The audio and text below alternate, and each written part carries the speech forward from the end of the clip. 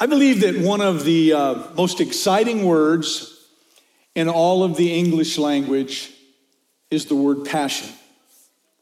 Of course, we use it to describe an intense focus or a dedication towards someone or something that gets our very best attention, that receives our greatest level of commitment, that acquires our deepest levels of devotion. In fact, here's how the dictionary defines passion: an extreme, powerful, compelling, intense emotional drive or excitement.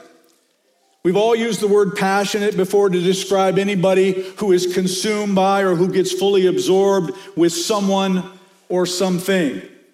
One thing that we know is that everyone is going to give devotion to something in this life. We will all be passionate about something.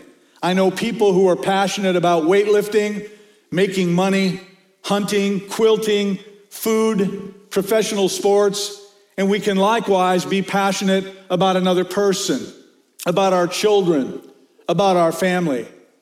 Perhaps, however, there is no greater time when we see passion played out more clearly than in a new romantic relationship.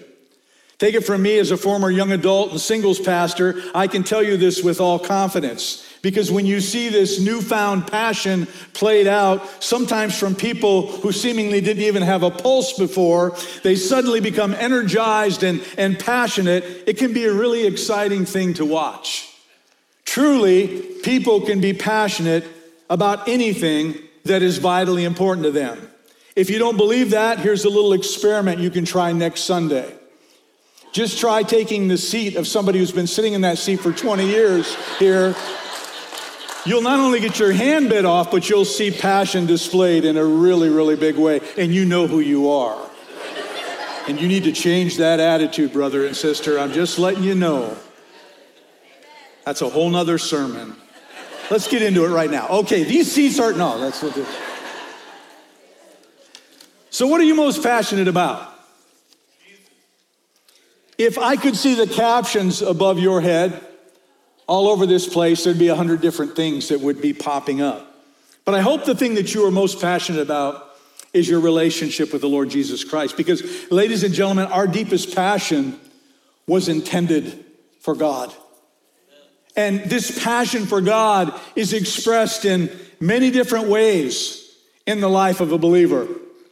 We tend to look at those who worship the loudest, those who are most physical in their outward expressions of worship to God as the most passionate among us. But it's important, I think, to understand that passion isn't always translated as loud or physically active. Some of the most passionate people that I know, those who are deeply passionate about God, are regularly and passionately on their knees in prayer. They don't necessarily dance and shout, and yet there is nothing in their life that they are more passionate about than God. Some are passionate about giving of their time and their financial resources to the church. They give with great passion. It's just what they love to do. Some passionately share their faith with other people to tell others what God has done in their life. And they look literally for opportunities every day to do so. Some serve and teach in ministry with great passion. They love to teach and they love to get involved in shaping and molding the Christian character of other people. Some passionately serve behind the scenes. Whenever a job or a task needs to be accomplished, whether it's a large job or a small job, they passionately rise to the occasion and they do whatever it is that is required. See, passion for God is not simply physical, outward expressions of worship. Passion for God is a quest for Him to be the fountain of our very being. It is seeking His purposes and realizing His fullness in our lives without restriction and without caring about what other people think. Passion for God is realizing that this relationship that we have with Jesus Christ is the most important part of who we are. And this passion is fueled by a love for God, a love for his word, a love for righteousness, and a deep-seated thankfulness for the gift of salvation that we have received through Jesus Christ. So this morning, as we continue in our series titled Chasing God's Heart, which is a study on the life of the King David, passion for God is the kind of passion that we're going to explore. In this series, we've been looking at some great characteristics that are found in David's heart. And today, we are going to talk about a passionate heart. Because David definitely had a passionate heart towards God. And if you'll turn in your Bibles to 2 Samuel chapter 6, we're going to find a powerful story regarding passion. If you don't have your Bible, there's one in the pew pocket. We also will have all the scriptures I'm going to read will be up on the screen, and you can follow along with me. The story that we're going to look at, there's really three parts of this story, with one focusing on a particular major character within. First of all, there is a priest named Uzzah who dies. The second scene, King David, he dances. And the third scene, that's when Michal, David's wife, the wife of the king, despises him for dancing. In a sense, it is passion that is exhibited in three different ways. So we'll start with Act 1, where this priest named Uzzah dies. So please allow me to set the stage of the story here for you. If you were with us last week, we chronicled the fall of the life of King Saul. We came to understand that Saul really wasn't interested in God's leading in his life, and that was clearly exhibited by him regularly disobeying God's commands. The prophet Samuel would present to Saul what God wanted him to do, and Saul would always do his own thing. Obedience to God and intimacy with God was almost a foreign concept to Saul. Therefore, under Saul's reign, worship in the temple had been sadly neglected. It was just never high on the scale of importance for King Saul. In fact, one very important part of the tabernacle was no longer even there. It was captured by the Philistines some 30 years earlier. It was the Ark of the Covenant, a symbol of the presence of God. Saul and most of his people thought that the ark was really no big deal at all. But now David is king, and he's established his rule in Jerusalem.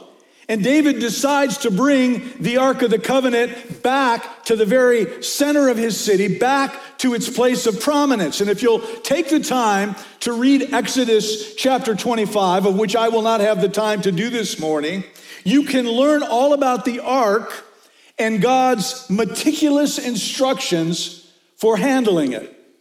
It was a rectangular box that was about 4 feet long and about 2 feet tall. It was constructed of wood, but it was overlaid in pure gold. And according to Hebrews chapter 9, verse 4, the Ark of the Covenant contained 3 things.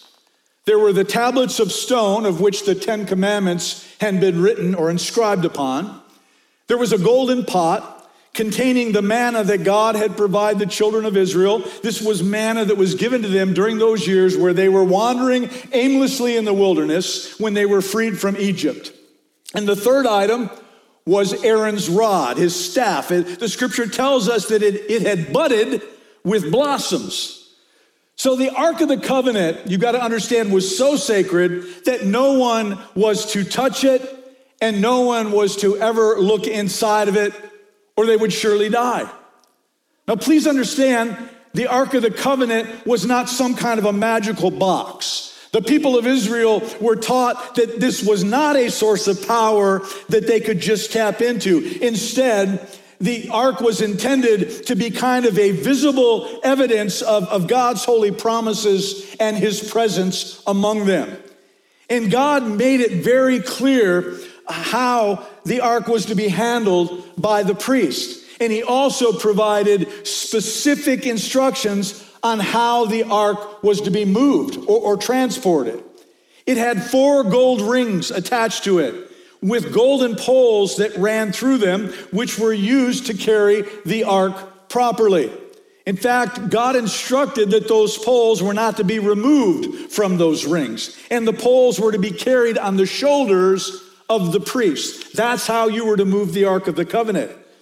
So David organizes a group of 30,000 men to go and retrieve the Ark from a village where the Ark had been collecting dust for many years. Now, the main character in Act 1 is this priest whose name is Uzzah. He and his brothers were assigned the role of supervising the delivery of the ark back to Jerusalem. And I want you to try to picture this scene in your mind, if you will. The house was up on a hill, and David has put together this huge celebration. All the people were playing instruments and trying to get as excited about this event as David was for this big move. When the priest Uzzah decides to put the ark on a cart and roll it down the hill. Verse 6 tells us that the cattle stumbled. So Uzzah reaches out to steady the ark so it would not fall. 2 Samuel 6:7 says this, "Then the anger of the Lord was aroused against Uzzah, and God struck him there for his error, and he died there by the Ark of the Covenant." What a shocking thing to have happen. God strikes Uzzah down, and he died right there beside the ark during this great celebration. I think to help put this into perspective, it would kind of be like me falling down dead while I served the communion emblems because I did it in a wrong way. Imagine if that happened, what kind of how that might put a damper on your Sunday morning worship experience, especially mine. Protect me, Lord. Well, as you can imagine, the celebration stopped dead in its tracks. And this whole ordeal stunned everyone that was there, including King David. And I remember the first time I ever read this story in the scriptures, I was stunned. And I remember thinking to myself, why did Uzzah have to die? One day I was reading a biblical commentary written by Eugene Peterson that helped me to understand this whole situation a little bit better. He reminds us that Uzzah's action was not simply a mistake of the moment. More likely, it was a part of his lifelong obsession with managing the ark. You see, for a period of time, Uzzah was given responsibility for the ark, and it had been kept safely in his residence. And as a result, he became passionate about the ark, about its mystery, about its historical importance. But unfortunately, he wasn't as passionate about God, the very provider and source of all of those things. Uzzah was trying to take control because he had lost sight a long time ago of who was really in charge. But our God makes it very clear that he will not be managed by anyone. And furthermore, he expects us to be obedient to his instructions. And just like it's just like last week when God gave specific instructions to Saul, he also provided specific instructions on how to handle the ark. Nowhere in these guidelines in the book of Exodus does it say that the ark was ever intended to be carried on a cart. And furthermore, never was the ark to be touched by human hands. That was the rule. That was God's word written in the scriptures. The only way it was to be moved was on the shoulders of the Levites holding those golden poles. But Uzzah thought he had a better idea. He took a more conventional approach. Sound familiar? It's reminiscent of King Saul. You see, Uzzah had a misguided passion. He did not revere God's name. He did not revere God's plan. He was simply being disobedient at that moment. He stopped caring about what God cared about, and he didn't want to mess up with the little details that come along with complete obedience. So let me ask you this morning, when are you and I most like Uzzah? Well, I think pastors are like Uzzah when we become more passionate about our position than about our God. Passionate about our duties and our responsibilities and doing our work in order to receive compliments and accolades from men, for a job well done, yet putting in a place of lower prominence God's approval, and not really being concerned about the one who gave us our calling, but furthermore gave us the ability to fulfill our calling. We are all like Uzzah whenever we pick and choose which commands to obey and which ones we're going to decide to just go, I'm not even going to pay attention to that. We are all like Uzzah when we covet the power from the gifts of the Holy Spirit more than the giver of the gifts, and furthermore, fail to use those gifts for his kingdom work. We are like Uzzah whenever we treat sacred things and sacred moments casually, such as communion, or as in our time of corporate worship together. We are like Uzzah whenever we reduce God to being like some kind of a genie in the bottle, seeking him only when it's convenient for us, only when we're in trouble, only when we have a need of some kind. So I believe it's very, very important not to let our passion become misguided like poor priest Uzzah did. Well, as you can imagine, David's parade was severely interrupted by the events of this day, and David was devastated. He thought that in the eyes of the people that he lost complete face with them. David was angry at God, and I'm sure he's probably thinking, I was trying to do a good thing here, God. Why in the world did you allow this to happen? So he went back home and he sulked for 3 months, and the ark stayed behind. But back in Jerusalem, after David had some time to think things over, he did his homework and he decides to give this another try. This time, he plans to do it the right way because David realized the error of his first plan. And that's just another reason why he was aptly given the name a man after God's own heart. You see, you can't keep a good man down. So in 1 Chronicles 15, it tells us that David prepared a place for the ark. And he calls on the priests and the Levites to consecrate themselves and to bring the ark up once again. Let's read 1 Chronicles 15, verses 12 through 15. He said to them, you are the heads of the Levitical families. You and your fellow Levites are to consecrate yourselves and bring up the ark of the Lord, the God of Israel, to the place I have prepared for it. It was because you, the Levites, did not bring it up the first time that the Lord our God broke out in anger against us. We did not inquire of him about how to do it in the prescribed way. So the priests and Levites consecrated themselves in order to bring up the ark of the Lord, the God of Israel. And the Levites carried the ark of God with the poles on their shoulders as Moses had commanded in accordance with the word of the Lord. And this is where we move into Act 2. This is where King David dances. And I love this act because David, he stages this whole scene all over again, but this time he's determined that the priests are going to do everything exactly right and follow God's instructions meticulously. They prepared themselves and they offered sacrifices after just taking 6 steps. And David enters into this sequel with every bit as much passion, if not more so, than the last time.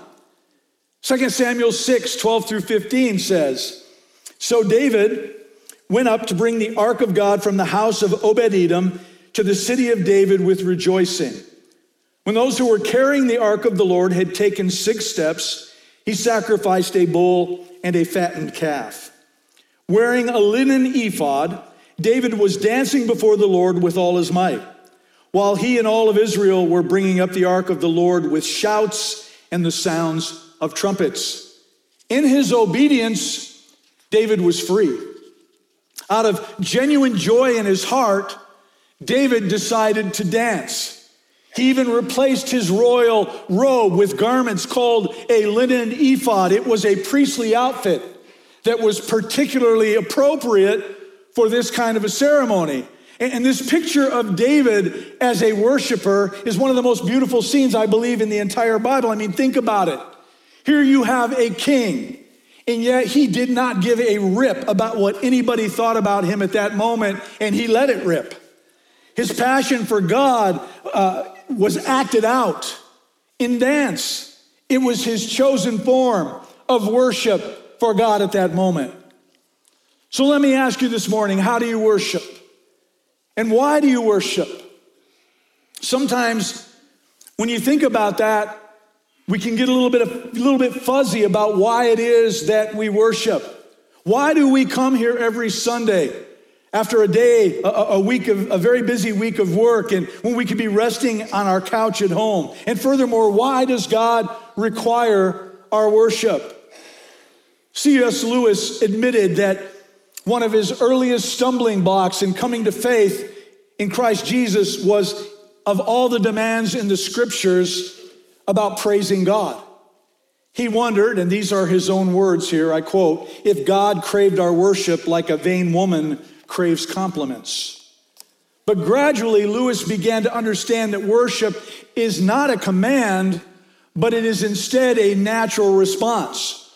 Worship is essentially adoration towards the greatness of God.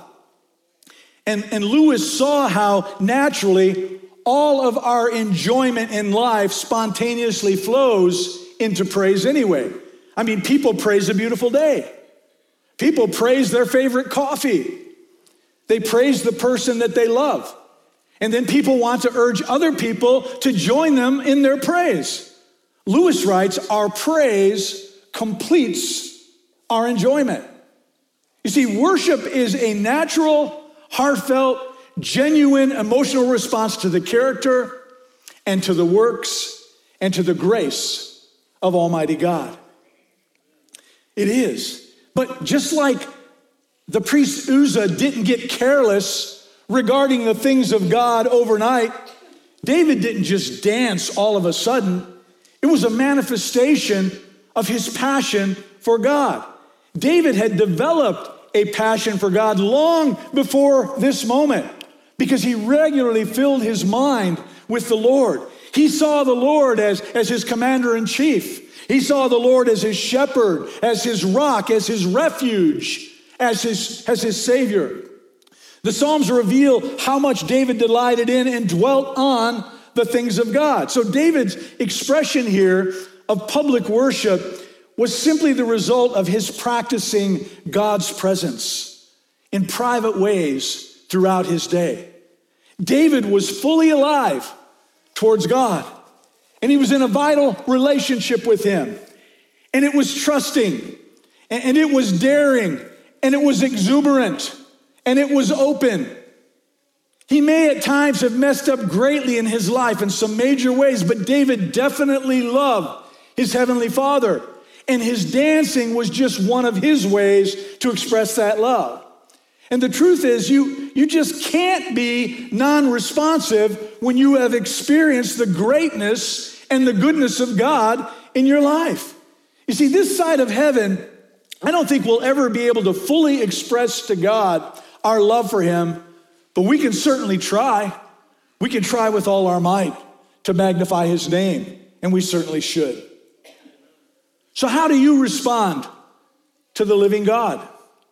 How do you respond for what Christ has done for you in your life? May I suggest to you this morning that it's impossible to look at God in light of your new life in Christ Jesus and not express it in some way. Maybe not in dance, but it has to be expressed somehow. You see, true worship involves our whole being, and that includes our mind as well as our body and our spirit. The scriptures describe a variety of physical postures in connection with worship, which include standing, kneeling, clapping, lifting of the hands, lying prostrate on the floor, lifting or bowing the head, and dancing. And other physical expressions should be consistent with the inner spirit of worship. But equally importantly, let me add other methods of worship that you might not perceive as worship, but truly are. These are outward expressions of passion for God, like living a life that honors him by blessing other people by serving in your church and furthering God's kingdom, by giving of your time and your resources to his kingdom work, by caring enough to share his goodness with other people. That's all a part of passion for God. However it is that you choose to show passion and worship God is not as important as the fact that you truly do need to find time to worship God. Because there's a true two-pronged blessing that comes whenever you worship. Worship is reciprocal. While blessing God with your worship, he in turn blesses you. It's a win-win situation. It's just the way God does it. Worship is an adventure. And worship can be very, very personal, as we see in the different methods and ways that people worship God. But one thing is for sure, worship is essential to the health of any believer in Christ. Because the alternative is to end up dead like Uzzah. And I'm not suggesting you're going to fall dead if you fail to worship, but I am suggesting that you can become cold and dead inside when you fail to express gratitude and praise to your God. So let me ask you, when are you and I most like David? I think we're like David whenever we get filled up with so much gratitude toward God that we feel like we're going to burst unless we express it. Or whenever we walk around with a smile of joy on our face instead of a grouchy, don't approach me kind of a front because of God's love in our heart. We are most like David whenever, for just brief moments, we are willing to let go of our image, of our control, and pour ourselves into enthusiastically worshiping God. Or whenever we celebrate with a joyful heart. So in Act 1, we have the priest Uzzah who dies. In Act 2, David dances before the Lord. Now we come to Act 3. This is where Michal, David's wife, despises him. Look at 2 Samuel 6:16. Now as the ark of the Lord came into the city of David, Michal, Saul's daughter, looked through a window and saw King David leaping and whirling before the Lord, and she despised him in her heart. Michal watches her husband dancing and singing and shouting from the upstairs window. As the wife of the king, Michal despises David for what she considers inappropriate and undignified behavior. She thought that David ought to look more kingly. She desired that he would surround himself with much more pomp and circumstance. She wanted him to be more aloof. She wanted him to be less accessible to his subjects like most kings would be. Michal was embarrassed by David's exuberance. And the Bible tells us that she was also filled with contempt. So David walks in the door at home. He's higher than a kite from one of the most thrilling experiences of his life, and he's expecting his wife to celebrate one of his greatest triumphs of being the king. But upon entering his home, he realized that his expectations of her were totally inaccurate, because Michal has words for David that dripped with cynicism and sarcasm. Verse 20 says, "How glorious was the king of Israel today, uncovering himself today in the eyes of the maids of his servants, as one of the base fellows shamelessly uncovers himself." She essentially accuses David of being vulgar and disrobing in front of the commoners. But you have to understand that there is something hidden within her criticism. And for some reason, Michal's own heart was incapable of feeling joy, was incapable of feeling adoration, because her own feelings for God, for whatever reason, were dead. Michal was in many ways as dead as the priest Uzzah. She could not begin to understand David's freedom or his love for God because she was far from being free herself. Just like her father Saul, Michal's heart was cold towards the Lord. Therefore, she saw it necessary to mock David for his dancing because he was alive and reckless and daring. because true worship was a foreign concept to her. Michal was focused on herself and what others would think of her and her husband. She had the worst kind of passion that there is. Michal was passionate about her own self-importance, about her own image, about her own position. So I'll ask you like I asked the other two. When are you and I most like Michal? I believe we are most like Michal when we're more concerned about how we look in the eyes of people than how God feels about the condition of our heart. Or whenever we assume that others must be phony in their worship because we can't relate to their level of exuberance. Or whenever we limit worship to a dutiful display by just going through the motions with really no heartfelt feelings towards God. I believe that God despises worship that comes from an attitude out of a sense of duty or ritual, when your heart is not in it. You see, when we don't engage our hearts during worship, in essence, what we are telling God is that we don't have any feelings for him. David makes very clear to Michal that this celebration was before the Lord and for the Lord, and that he fully intended to become even more undignified. Verses 21 and 22. So David said to Michal, "It was before the Lord who chose me instead of your father and all his house to appoint me ruler over the people of the Lord, over Israel. Therefore, I will play music before the Lord, and I will be even more undignified than this, and will be humble in my own sight. But as for the maidservants of whom you have spoken, by them I will be held in honor." And I think that this statement from David sums up the essence of this entire story. David understood to the depths of his soul that worship was not at all about him. He realized that worship was an exclusive act reserved for God alone. And here's a breakdown that I see in this entire story. Uzzah's eyes were on his own agenda. They were on his own plan. Michal's eyes were on other people, what other people thought, her image. But David's eyes were solely and completely upon the Lord.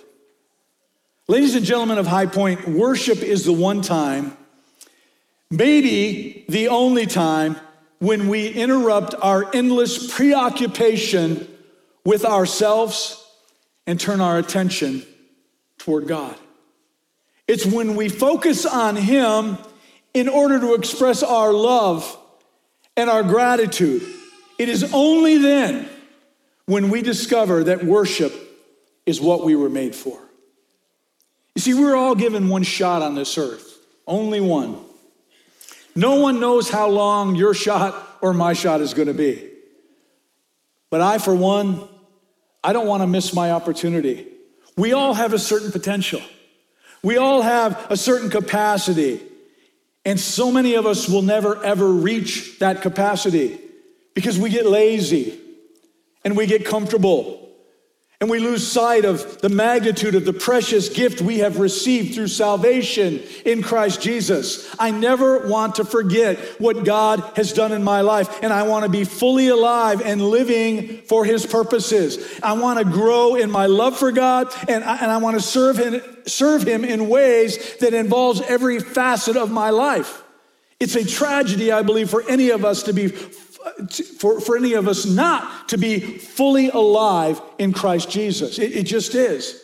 And this describes David so perfectly well, because David was fully alive. He loved God with all of his heart, with all of his soul, with all of his mind, with all of his strength. He danced before the Lord with all of his might. You know, we will never get worship completely right until we get into heaven. Because it is there where for the first time we will finally be totally free from our ongoing awareness of ourselves and other people. But between now and then, guys, we can practice. We can. We can come to God in our full obedience. We can learn to worship, as that song said, and as Anthony talked about this morning, in spirit and in truth. We can learn to worship God in our everyday actions as well as the way we live our daily lives. And in those times when we become aware that others are watching, and at times we will, we can stop and we can turn our minds back toward God, and we can start all over again and block that stuff out of our mind. And together we will become men and women with a great passion for God. David had his day and his time to praise the Lord. But today is our day. David had the Ark of the Covenant. But for crying out loud, folks, we have the risen Savior in Christ Jesus. We have seen the promise fulfilled. We are living the promise that God made. We also have the Holy Spirit that takes up residency in our hearts. And he is with us every moment of every day. And that alone should make us shout from the rooftops and tell the Lord how great and awesome he is. So let's not fail to express our worship to the Lord, because he is worthy of our praise. The Bible says if we fail to worship him, surely the rocks will cry out in praise. How'd you like to be standing in church during worship, not engaged, thinking about the stock market or the NFL game that's coming up afterwards, and a rock suddenly appears and starts praising to God? Would that freak you out? Well, the scriptures say, and I don't know if you're going to find a rock here, but let's say you're out in the wilderness and you do that. The rocks are going to cry out in praise to God if we keep our lips shut. Let's remind each other how great and how awesome our God really is, lest we have forgotten. Let's all of us be passionate about our Lord and Savior, and let's express that passion in the way we live our lives. Church, we cannot afford to hide it under a bushel any longer. We've got to start letting it shine. We need to live out loud for Jesus in a loud way for everyone to see, and with great passion for everything that he has done in our life. In order for that to happen, we can never forget what Christ accomplished for us on the cross and the gift of salvation that he has provided for us. And so today, we are going to participate in communion together, and we are going to remember, just like Jesus asked us to. And I'd like to ask not only the worship team to come forward, but I'd like to ask the ushers to come forward so we can hand out the communion emblems to you. For some of you, the Sundays in which we have communion, they're your favorite Sundays, and for good reason, because it's during this time when we commune with the living God. Whenever I commune with God, I always walk away from that moment more aware than ever of his goodness towards me. God has been so good to me, and I know you feel the same way. When I think about how he saved me and how he turned my life around, when I think of the sin that I was trapped within that he delivered me from, when his presence is so real and my spirit is awakened and I become fully alive by his Spirit, when I know that I have the assurance of eternal life in God's presence when my time on this earth is done, let me tell you folks, it's hard not to be passionate about that. Because it's a gift that nobody else can offer.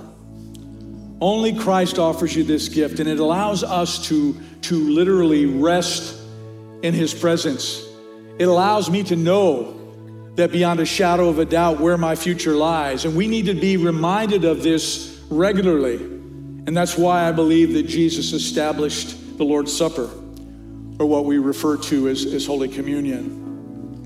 It's a moment of time when we remember all the blessings that God has given to us through his Son, Christ Jesus. And I think it's very important for me to always mention from this platform that this is a sacred moment, and therefore it must be treated by us as such. This is not an activity that anybody wants to enter into without reverence for God or in an unworthy manner, as the scriptures say. The Bible offers us instructions in 1 Corinthians 11, 27 through 29. It says, therefore, whoever eats this bread or drinks this cup of the Lord in an unworthy manner will be guilty of the body and the blood of the Lord. But let a man examine himself, and so let him eat of the bread and drink of the cup. For he who eats and drinks in an unworthy manner eats and drinks judgment to himself, not discerning the Lord's body.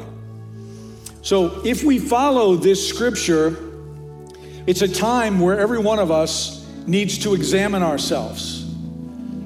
Do we have any unconfessed sin in our lives? Are we harboring unforgiveness against another person? Are we carrying around beliefs and attitudes that go in direct opposition to God's truth and contrary to what God would require of us in our life? Is your heart in alignment with the Lord, or are you in rebellion with what He wants to accomplish within you? Most importantly, are we saved? Have we received Christ's gift of salvation? Well, if not, now is the best time to make things right. Now is the time to confess these things before God. Now is the time to ask Christ into your heart, and as not to participate in this moment in an unworthy manner. Before we take communion, we always have a time of silent prayer and reflection before God. During this time, all you'll hear is the music continuing to play softly behind me. And I want everyone here to reach out to God in prayer in your own words and in your own way. And please don't worry about what to say, because God reads your heart long before He hears or tries to understand what you're saying. And if you are not a believer in Jesus Christ this morning, you've never received salvation before, you can do so during this time by simply acknowledging Jesus as Lord and the only way to God the Father. Thank Him for dying on the cross for your sin, and then confess and repent of your sin. Then offer Him lordship over your life today by accepting Him as Savior and accepting His salvation. The Bible says all who call upon the name of the Lord shall be saved. And this can be the part or the beginning of a new life for you, where your past stays right there. Your past is now forgiven. You are given a fresh start. The Bible says you become a new creation. If it is your desire today, all you need to do is express those things in a sincere prayer between you and the Lord. And He is faithful to wipe away all of your sin, all of your transgressions, praise God. And then you can participate in this moment in a way that is worthy for the sacrifice that Christ made for you. But it's important for me to also say here this morning that if your heart is not right before the Lord and you are not willing to make things right before the Lord, then I do not want you to participate in communion, because you will be eating and drinking judgment to yourself, and you do not want to participate in that.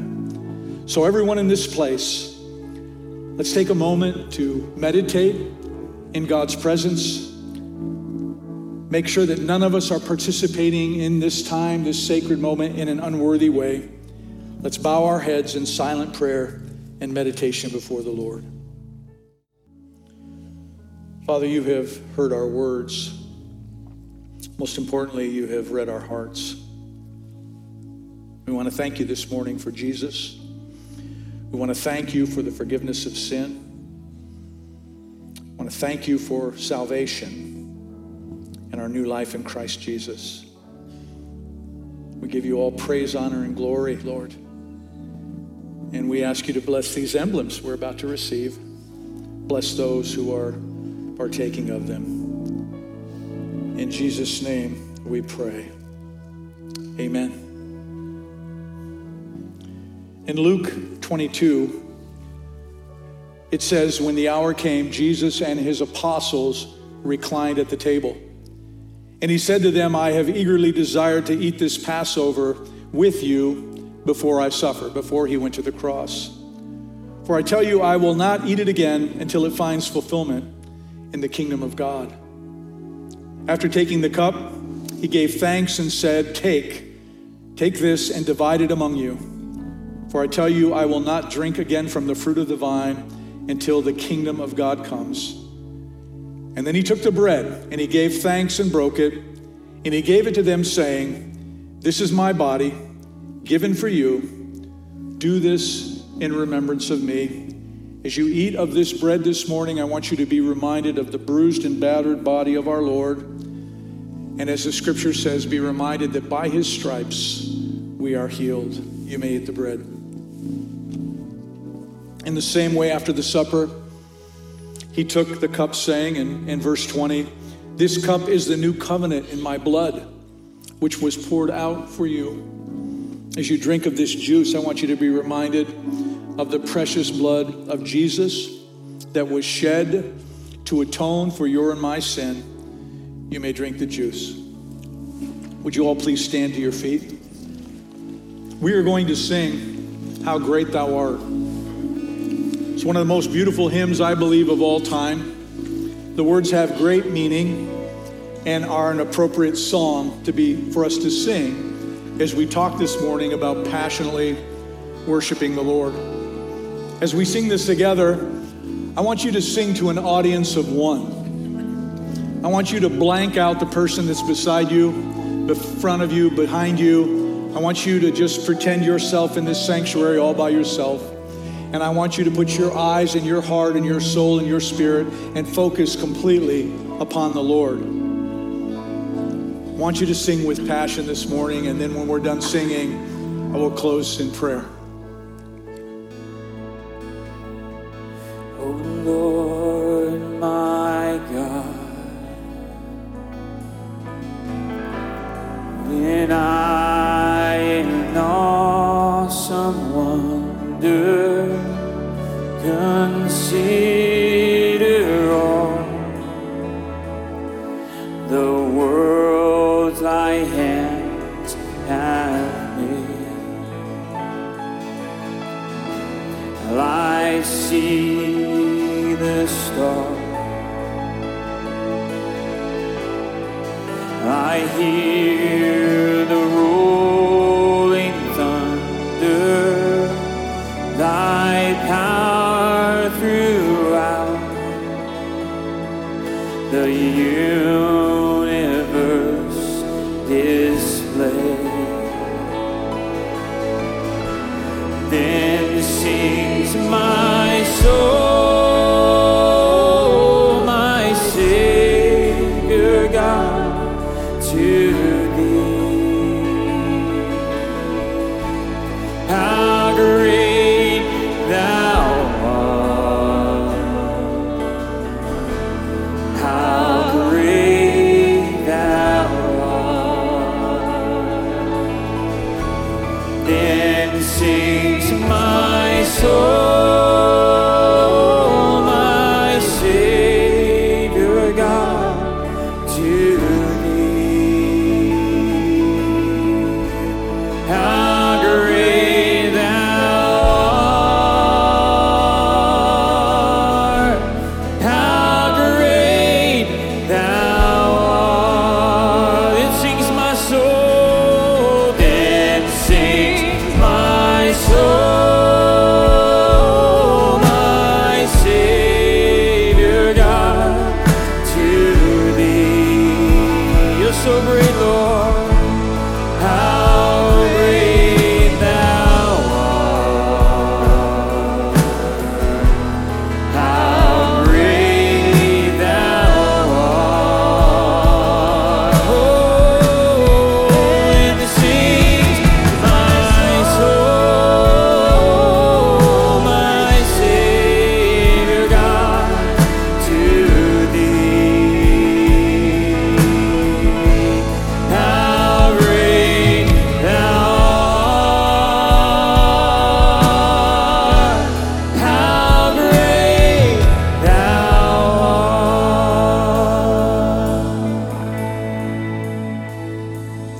Would you bow your heads with me, please?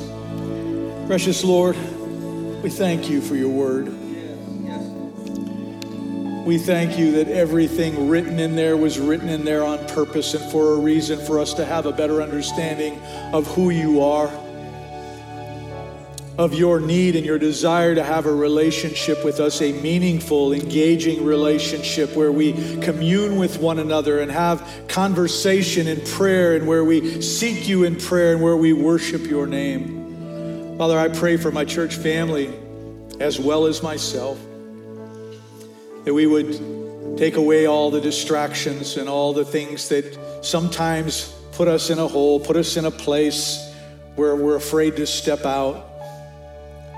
That we would allow ourselves to worship you truly in spirit and in truth, without caring what others think, without caring what others say, because you're truly the only thing that matters. I pray you'll impress that upon our hearts this week as we look at life and everything in its fullness, everything that we have, all the blessings you've given us. The only thing that really matters is you. Brand that in our hearts today, I pray. And Father, as we go our separate ways today, I pray that your Holy Spirit would go with us, guiding and directing our steps, the places we go, the things we do, the conversations that we have. Father, I pray that those conversations would be designed to build people up and not tear them down. That we would shine with bright lights in a very dark world, and that brightness comes from the love of God that dwells in our heart. Let it be evident for all to see. Pray, Father, that it would shine so brightly that people would approach us and say, what is it about you that is different? And of course, we know it's the love of Christ, and we have the opportunity to share your goodness with them.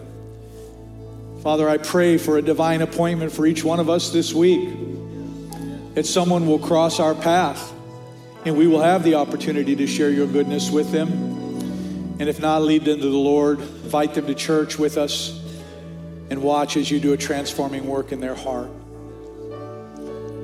Father, I pray that between now and the time we gather together again, you would keep us safe from sickness, from disease.